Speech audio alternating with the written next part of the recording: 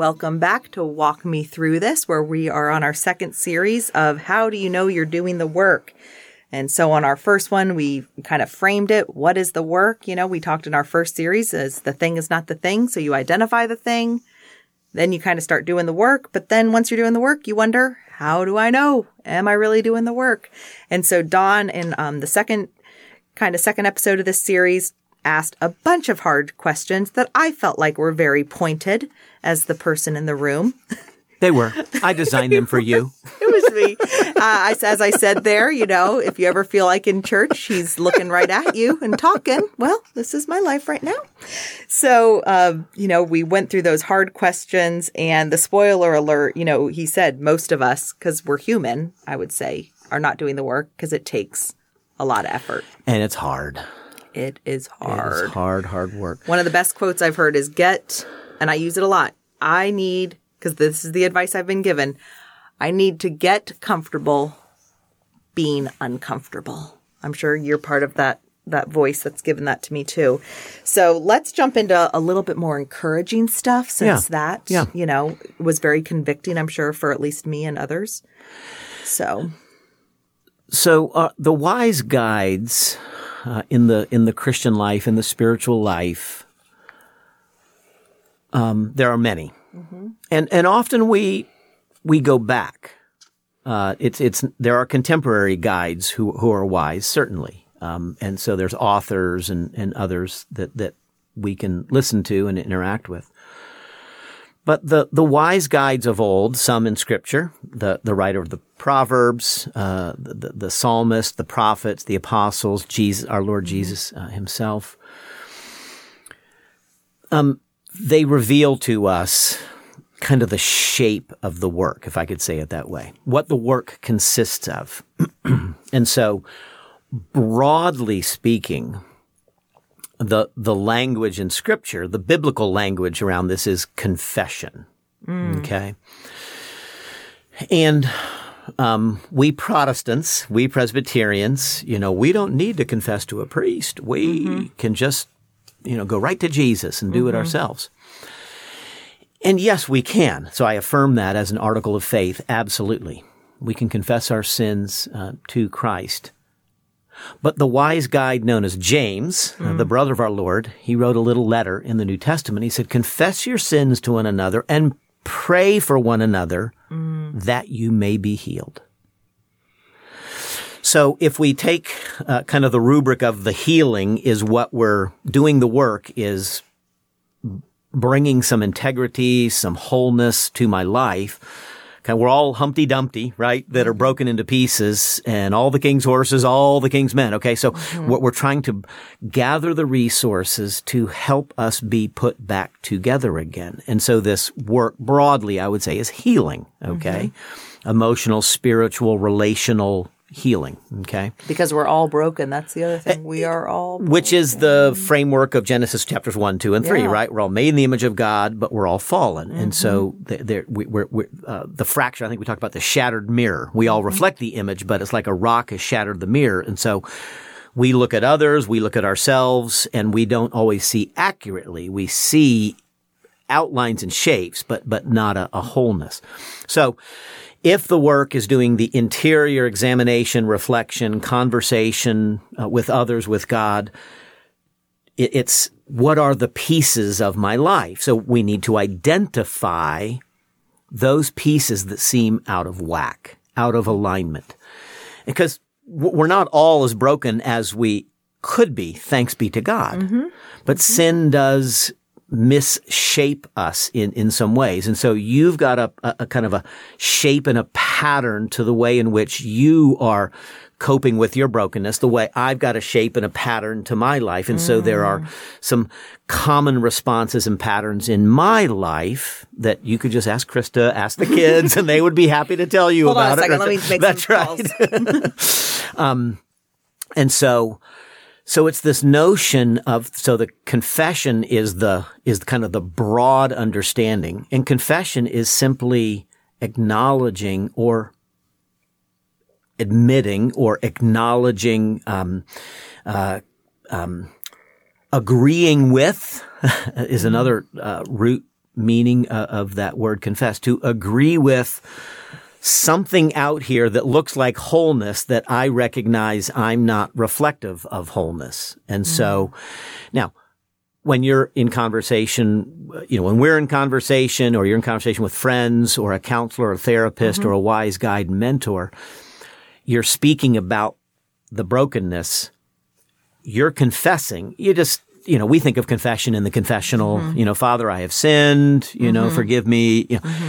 It's confession broadly is speaking out to another human being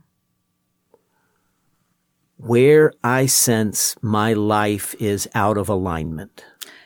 For me, the words that I use a lot is bringing what's in the dark into the light. Love it. That's it.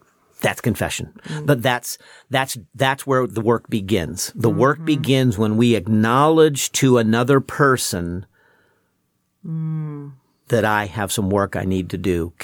Would you be part of the team that I think God's given you a special role in my life? And so it's a way of honoring that person, but then can I give you access? Can I talk out loud with you?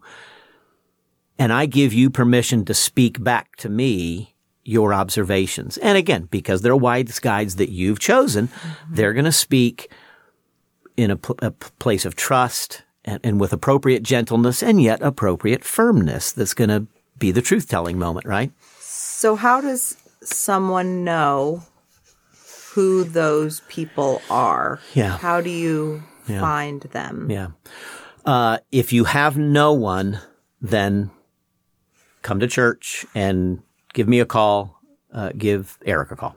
Okay, start there. Or talk to a friend who you think you can trust and say, is there somebody you think I can talk to about, I'm not going to go into it with you, but I've got some things I need to talk through with somebody.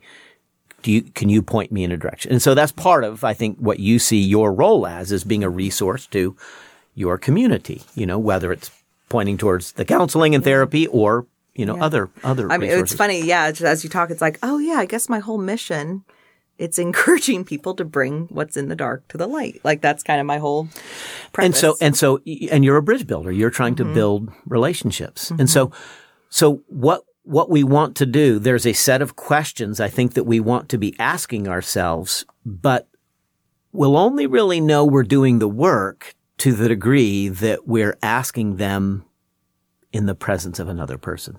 Again, to some degree. We can do some Dear Diary and we can do some journaling and there is a place for just sitting in the chair by yourself in the quiet with a cup of tea and your Bible and saying, I'm not leaving till I wrestle this thing through. Okay. But then you want to go take that work. Exactly. And go get in conversation with somebody about exactly. it. Okay. Yep. So again, how do we know we're doing the work? Are you bringing out of the dark into the light? Are you speaking to another human being? Round of applause.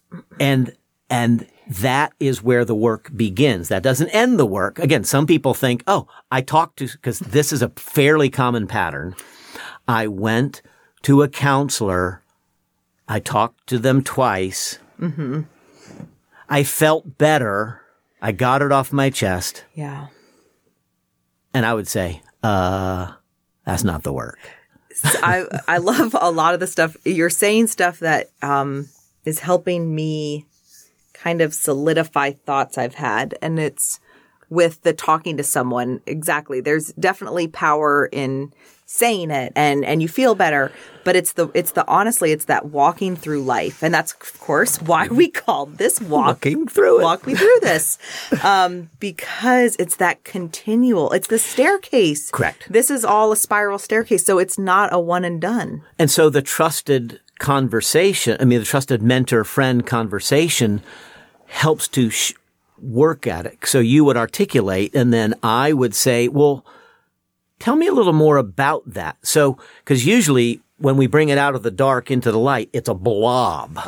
But the blob has shape. There's an angle here and a slope there and some roots here and, a branch that leans over there. So sometimes we just want to we kind of vomit it out. which is usually what we do in Facebook or those are not articulate, but in a trusted conversation, we bring, I want to speak to this. Yeah. Well, and with a trusted conversation, I think that if you open yourself up, and this is speaking from my own experience and talking to someone, I mean, you in particular, it's saying, okay, I'm going to, I hate that word vomit, but that's kind of what it is. Sure. I'm going to unload all of my thoughts. And that's why I said before, for me, it's a lot of F words sometimes when I'm very hyped up. But I'm doing it with the intention for you to help me sift through all of this junk. Because this is all this junk. But I don't just want to leave it here and then be like, oh, so good to get that out. I want to say, okay, here's all the stuff. Now what's the real issue? This is what I'm wrestling with. And hopefully as we grow and as, for me personally, it's like we move up that spiral staircase. Sure. Hopefully there's less to unload. Well, I think we shared this last time. Most of us, all of us, we want out of the situation. Yes. God wants us out of the bushes. He wants us out of the dark, into the light. Yes. We just want the yucky feeling to end. Yeah. And so the word vomit gives a measure of relief. But it's the equivalent of taking a pill or taking a drink or, binging a Netflix. I distract myself away from the hard work because the hard work is really deep and long. Okay. This is a lifelong journey. And so that's part of the, what you're saying, you clean up the room gets messy. Life, brings these encounters. So some questions to be in conversation with others about, are, why do I react this way to this person or this kind of situation? So it's asking yourself the question, but it's asking that question in the presence of another person. Can I think with you? I find myself getting reactive. And what I can't figure out is why I seem to react the same way. But the question is, learning to observe your own reactivity as opposed to why do they keep doing X? The question that the work calls us to do is why do I respond or react the way I do to X? And to do the hard work of naming that emotion, because sad and mad, there's only one letter difference between them. But those are two very different emotions, but they're kissing cousins, I mean, they really are connected. Frustrated and fearful. Okay. Frustrated is kind of mad, but it's just like, but fearful is like, I could never say that. I could never talk about that to that person, And so you want to name, I'm afraid, I feel insecure, I feel inadequate. And so there's great emotional word lists that you could actually do. And some, therapists will often do that because some of us in our stuckness is, it's either sad or mad. Those are two kind of primaries, that we default to. But inside the sad family and inside the mad, family are very, some very significant, emotions. So it's asking, why do I react the way I do to X, Y, or Z? So why do I seem to emotionally run away? Why do I tuck things away? Why am I so short? This is the questions we can ask ourselves in the privacy of our own home, life, chair, with a cup of coffee and the Bible. Is this part of a pattern in my life? So now you're trying to connect this moment or this situation that's very close in your mind. Yesterday I reacted this way and I feel bad about that. Is that actually a pattern in my life? And there's some self-truth telling that needs to happen, right? So we need the truth. We need to tell ourselves the truth. We need to be willing to admit, this is actually a pattern in my life. And then what we want to do, I think, is, stretch this back. How did I handle these kind of things when I was a kid? See, it goes back to that kid stuff. Always goes back to kid stuff. How did I react to my parents? How did I react to my siblings? How is what I'm feeling right now a long emotion? That the thread I could, sometimes you pull a string and it just, unravels. That string often stretches back to emotions, thoughts, reactions, attitudes that really began to take shape probably almost in a precognitive way. For sure. Where you are in your family of origin, how when you were excited but nobody shared your excitement, and the disappointment. So disappointment's another one of those deep, powerful emotions. It's in the sad family, right? And so when we're disappointed, and so it's trying to do the work and step back and seeing the sweep of our lives or the scope of our lives and going, I remember that time back when I was 17. And then, when I was 24, and you can start to connect the dots and see, okay, this thing has been part of my life. And so some of the work, and this is going to be hard I'm going to name this and you're going to probably react. It says, how have I made this my friend? Yeah, for sure. And it gives me some measure of comfort, because then I can be a victim and I can just sit there and lick my wounds when those bad people. And so what is this thing actually giving me? What value is it adding to my life? Because we think, I want this out of my life. If you really wanted it out of your life, you'd get it out of your life. It's actually giving you something. You need to unpack that more. It's too much. That's too much, Don Meeks. That's too much. Do you seriously mean that? Yeah.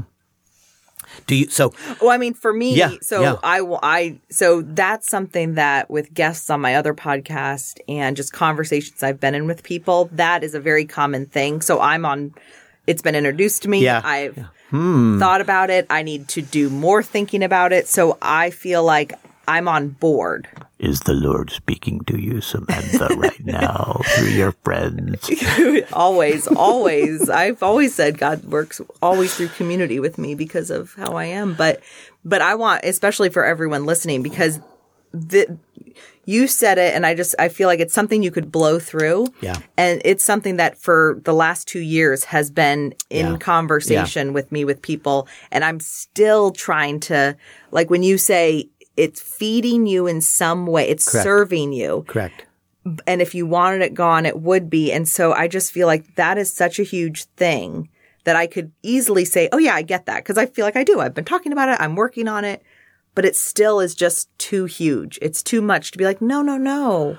Yeah. What do you mean? Yeah. But I am convicted that there's certain things that I'm like. And so for me, there's like certain, let's say, identity things. Like, Sure. This is who I am. Yeah. And so you default back to it. Correct.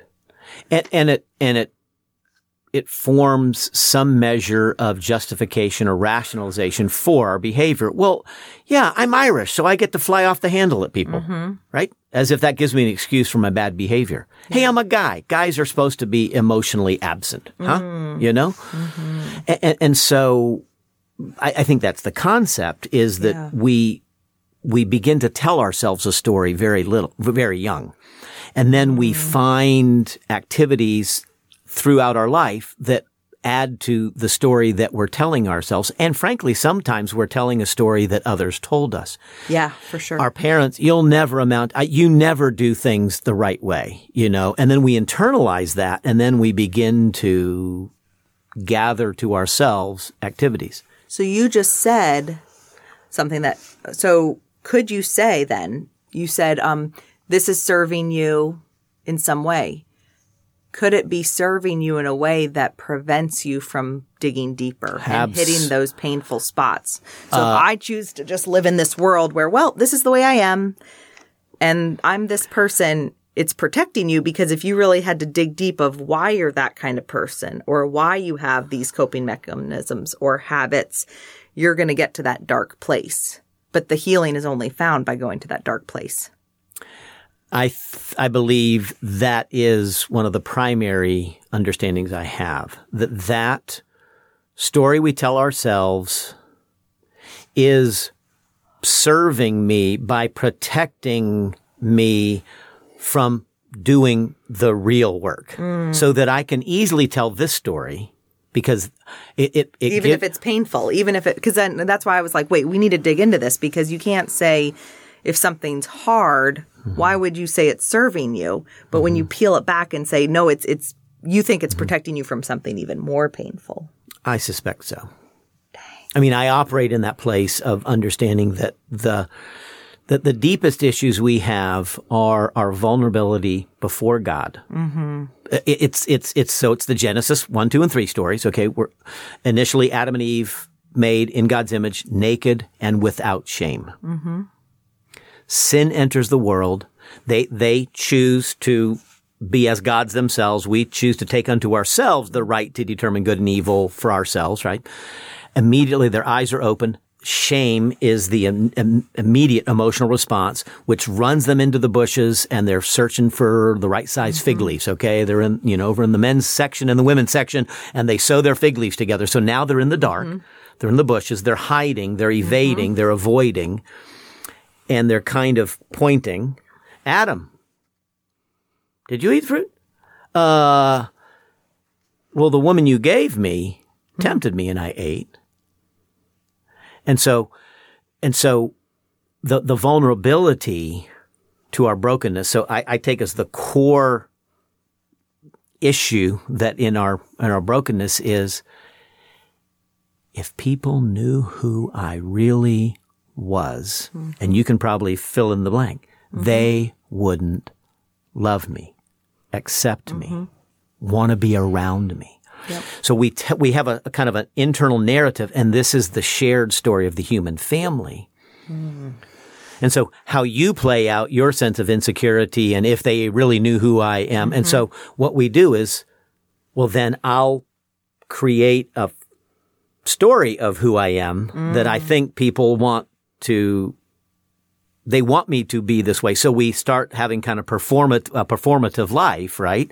So Adam and Eve are kind of in performative, if that makes sense, So we're, well, what? Bushes? Oh, yeah. Oh, sorry, God, we're just over here. Yeah, just kind of checking out the bushes. Well, fig leaves. What's up with that? Just kind of trying something new. Hey, just trying to love this garden, God. Good job. Love the garden. Hey, did you eat that fruit? What? Me? Fruit? Me? What? Oh, yeah, Eve. Yeah. Oh, God, if you hadn't given her to me, I might not be in this jam. And so there's a performative aspect to us. The sin, I like that word, but I don't like that word because it's such an overused word.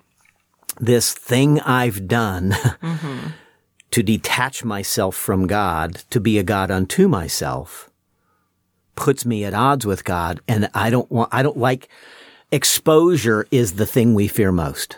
Exposure is the thing we fear most. That's why it's so hard for us to say we're sorry. And so the way many of us come at the sorry is, I'm sorry I got caught. Not I'm sorry I did this. I'm sorry I got caught because I feel embarrassed. Oh. Those are two different things, right? And so exposure, this sense of, okay, I feel exposed at this moment. I feel naked at this moment in front of family members, friends, God, whatever. And so, but this is the work of recognizing there are these kind of emotional games we play. The mad is a game we play. The sad is a game we play. The disappointed, but underneath this is often a sense of if you knew who I really am, I don't know that you would love me and accept me. So that's why I hide behind the fig leaves. Okay. These games we play. But if I told you what I'm really thinking, so one is, if you knew who I was, but the other is if I really spoke my mind right here, if I told the truth about this situation, I don't know that you would love me either. So we sit in these places. Now, yelling at people for, doing stupid stuff is not necessarily truth telling, because there's a redemptive. Yeah. I mean, in the redemptive sense, if I really said, I'm really disappointed that this happened. The thought of telling our parents how disappointed we are in them from some things that they foisted upon us without knowing that they were doing it, because they're just broken people too, right? So, and we're going to do it to our kids. And we are already doing it to our kids, right? Yeah. And so, if we really, but why is it so hard to go and tell somebody we know and love how disappointed we are? Well, because then I'm actually showing my cards, and I've been disappointed for a really long time in this relationship. And if I name that, that's just too risky. I'm too naked right now. I'm too exposed right now. So we learn in our relationships to laugh things off, to kind of, yeah. And we deflect and divert because we're afraid of telling the truth. We're afraid of hearing the truth, and we're afraid of telling the truth. And so a lot of it wraps around these games we play. So the questions are so it's an invitational thing. We're inviting others to speak into our lives, these kind of questions. And then I think some forward-looking questions. How could I handle this better next time? So it's rehearsing in our mind, because there will be a next time. There's always a next time, right? So how could I handle that better next time? And so, as an athlete, I played baseball through college. And so kind of the sports psychology thing is envision yourself hitting that pitch. It's kind of, visualize the thing before it happens, and then go out there and try to execute the thing you visualized. And so there's similarly, next time this happens in my marriage, with my children, at the family reunion, at the church service, at work, I've rehearsed. Oh, there it is. Okay, now I've prepared. So, but here's the question, though. So, let me think. So it's like your internal. So I guess the question is, how do you not get into repression? And how do you not get into ignoring it? Because you could just modify your behavior, which is, okay, I've learned I'm not going to engage in a conversation, or I'm not going to comment on this or, et cetera. But if you're still giving yourself like an internal whatever, you're still fuming or this or that. So the question, so in the setting where you don't speak up, but you walk away internally fuming, then with, your journal, with your quiet time with God and prayer, and then with a trusted friend over the next few days or weeks, you say, let me talk about this. I was in the setting. I kind of wanted to say something. Didn't feel I could get my voice in. That might be one of the issues is. Or that you shouldn't. I mean, that's the other thing too, because it's like with the truth telling, well, it's not always speaking. There's a time to speak and a time not to speak. Yeah. And so I don't, maybe I should have said something and didn't, or maybe I said something and wish I hadn't, so there's two sides of that one. And this is the ongoing work. Yeah. And so but I walked away fuming. Okay. I want to pay attention to the fuming. Why? Why am I fuming? Why am I fuming? What happened in that thing? Because I did actually raise my hand on the Zoom call, and I didn't get called on, and that just but that makes me feel the way I did, back when I was 15 years old, and I kept raising my hand in math class, and Mr. Jones never called on me. But that really reminds me of when I was 6 years old, and I was saying, "Mommy, look at my piece of artwork," and Mommy didn't have time. It's. Again, this sounds a little psycho-babbly, but I really do believe there are these emotional patterns that happen. And so my fuming here is something I've learned. Yeah. Okay, I can fume, which is better than yelling at people on Zoom, right? But the fuming then leads to some self-destructive, I overeat, I overdrink, I rant in some other way, I kick the dog, and so. Oh my gosh. And so I want to live in a place where I can then frame things. So how can I handle it better next time? And then another question is, what's realistic to expect of other people? Well, he probably didn't see my hand raised. And so I start to defume my anger when I realize, well, it was at the end of the question and answer period. I raised my hand a little late. He probably was under pressure from the clock, to wrap up the meeting. You start to give the benefit of the doubt to other people. You start to try to see things from their perspective, which again is a biblical resource. Do not look only to your own interest, but to the interest of others. Philippians chapter 2. But that's why I say this is hard work and it's long work. Because every interaction is connected to every other interaction in my life. So how I react to Krista and the kids is how I react to, the church situation, how I react to my brothers, how I react to the neighbors. Because I'm me. Yeah. You're the one consistent. I'm the one consistent in all this. That's what's so funny about the whole that we do, because I'm, throwing myself under the bus, you and everybody. It's like, it's so easy to be like, the they this, they that. But it's like, well, what's the common denominator? One common denominator. It's me. Dang it. It's me. Yeah. It's me. Dang, Don. Okay. So how do we know we're doing the work? We talked about the questions to ask that are going to convict you and make you realize, probably not doing the work. Yep. And this is why you said most of us aren't, because even if you think you're doing the work, asking those questions reveals the areas you're not doing the work in, because you might be doing the work, but there's always, There's a lot of work to do. And that's why it's lifelong, right? It is lifelong. Because we never arrive. That's the other thing. Like, as soon as we think we arrive there, Correct. It's like. Yeah. Analogy, maybe we can wrap up this portion of the conversation. As one who likes to play golf, there's different dimensions to the golf game. Getting off the tee with the driver, okay, so boom, the tee shot, and then the approach shot, and then around the green if you didn't get your shot onto the green, so you've got wedges, okay, and then you've got your putting, and then you've got getting out of the sand, and then they always talk about course management, how you think your way. Oh, you're over in the trees. Yeah, I'm going to hit the hero shot, okay? Or you just, chip out, take your medicine and go. And so there's about 5 or 6 dimensions to the golf game.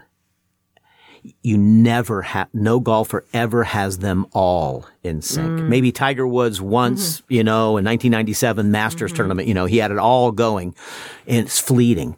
So when you get this part of your game together, well, it's probably because you're paying attention to it, right? And you're practicing that and you're kind of not working on your putting so much. And then the putting kind of lags. And then, okay, you start working on the putting and then you forget how to drive again. Yeah. And so there's always some aspect of our lives. And God in his mercy doesn't crush, we don't get crushed with everything. Yeah. Something comes to my awareness, this relationship. And so I start working on reacting better to my child. Okay. And then, I give some attention to that and I'm not paying attention to these other dimensions. And then, okay, hey, that comes to some place. I'm learning some things about it.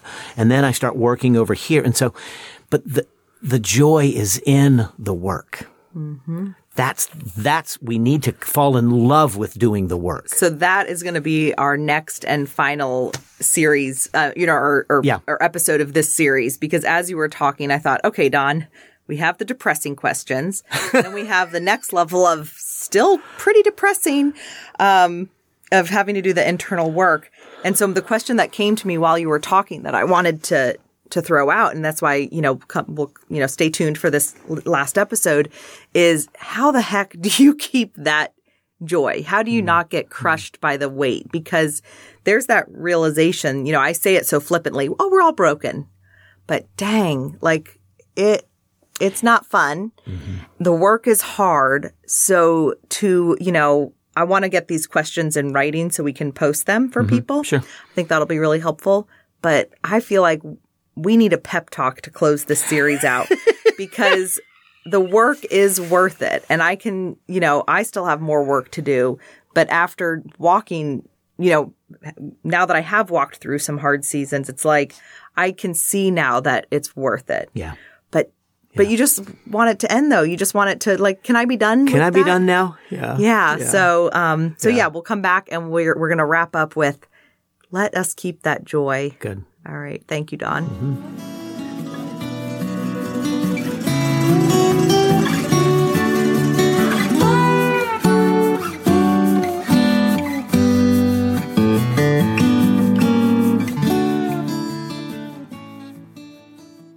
That was the greatest thing I've ever heard.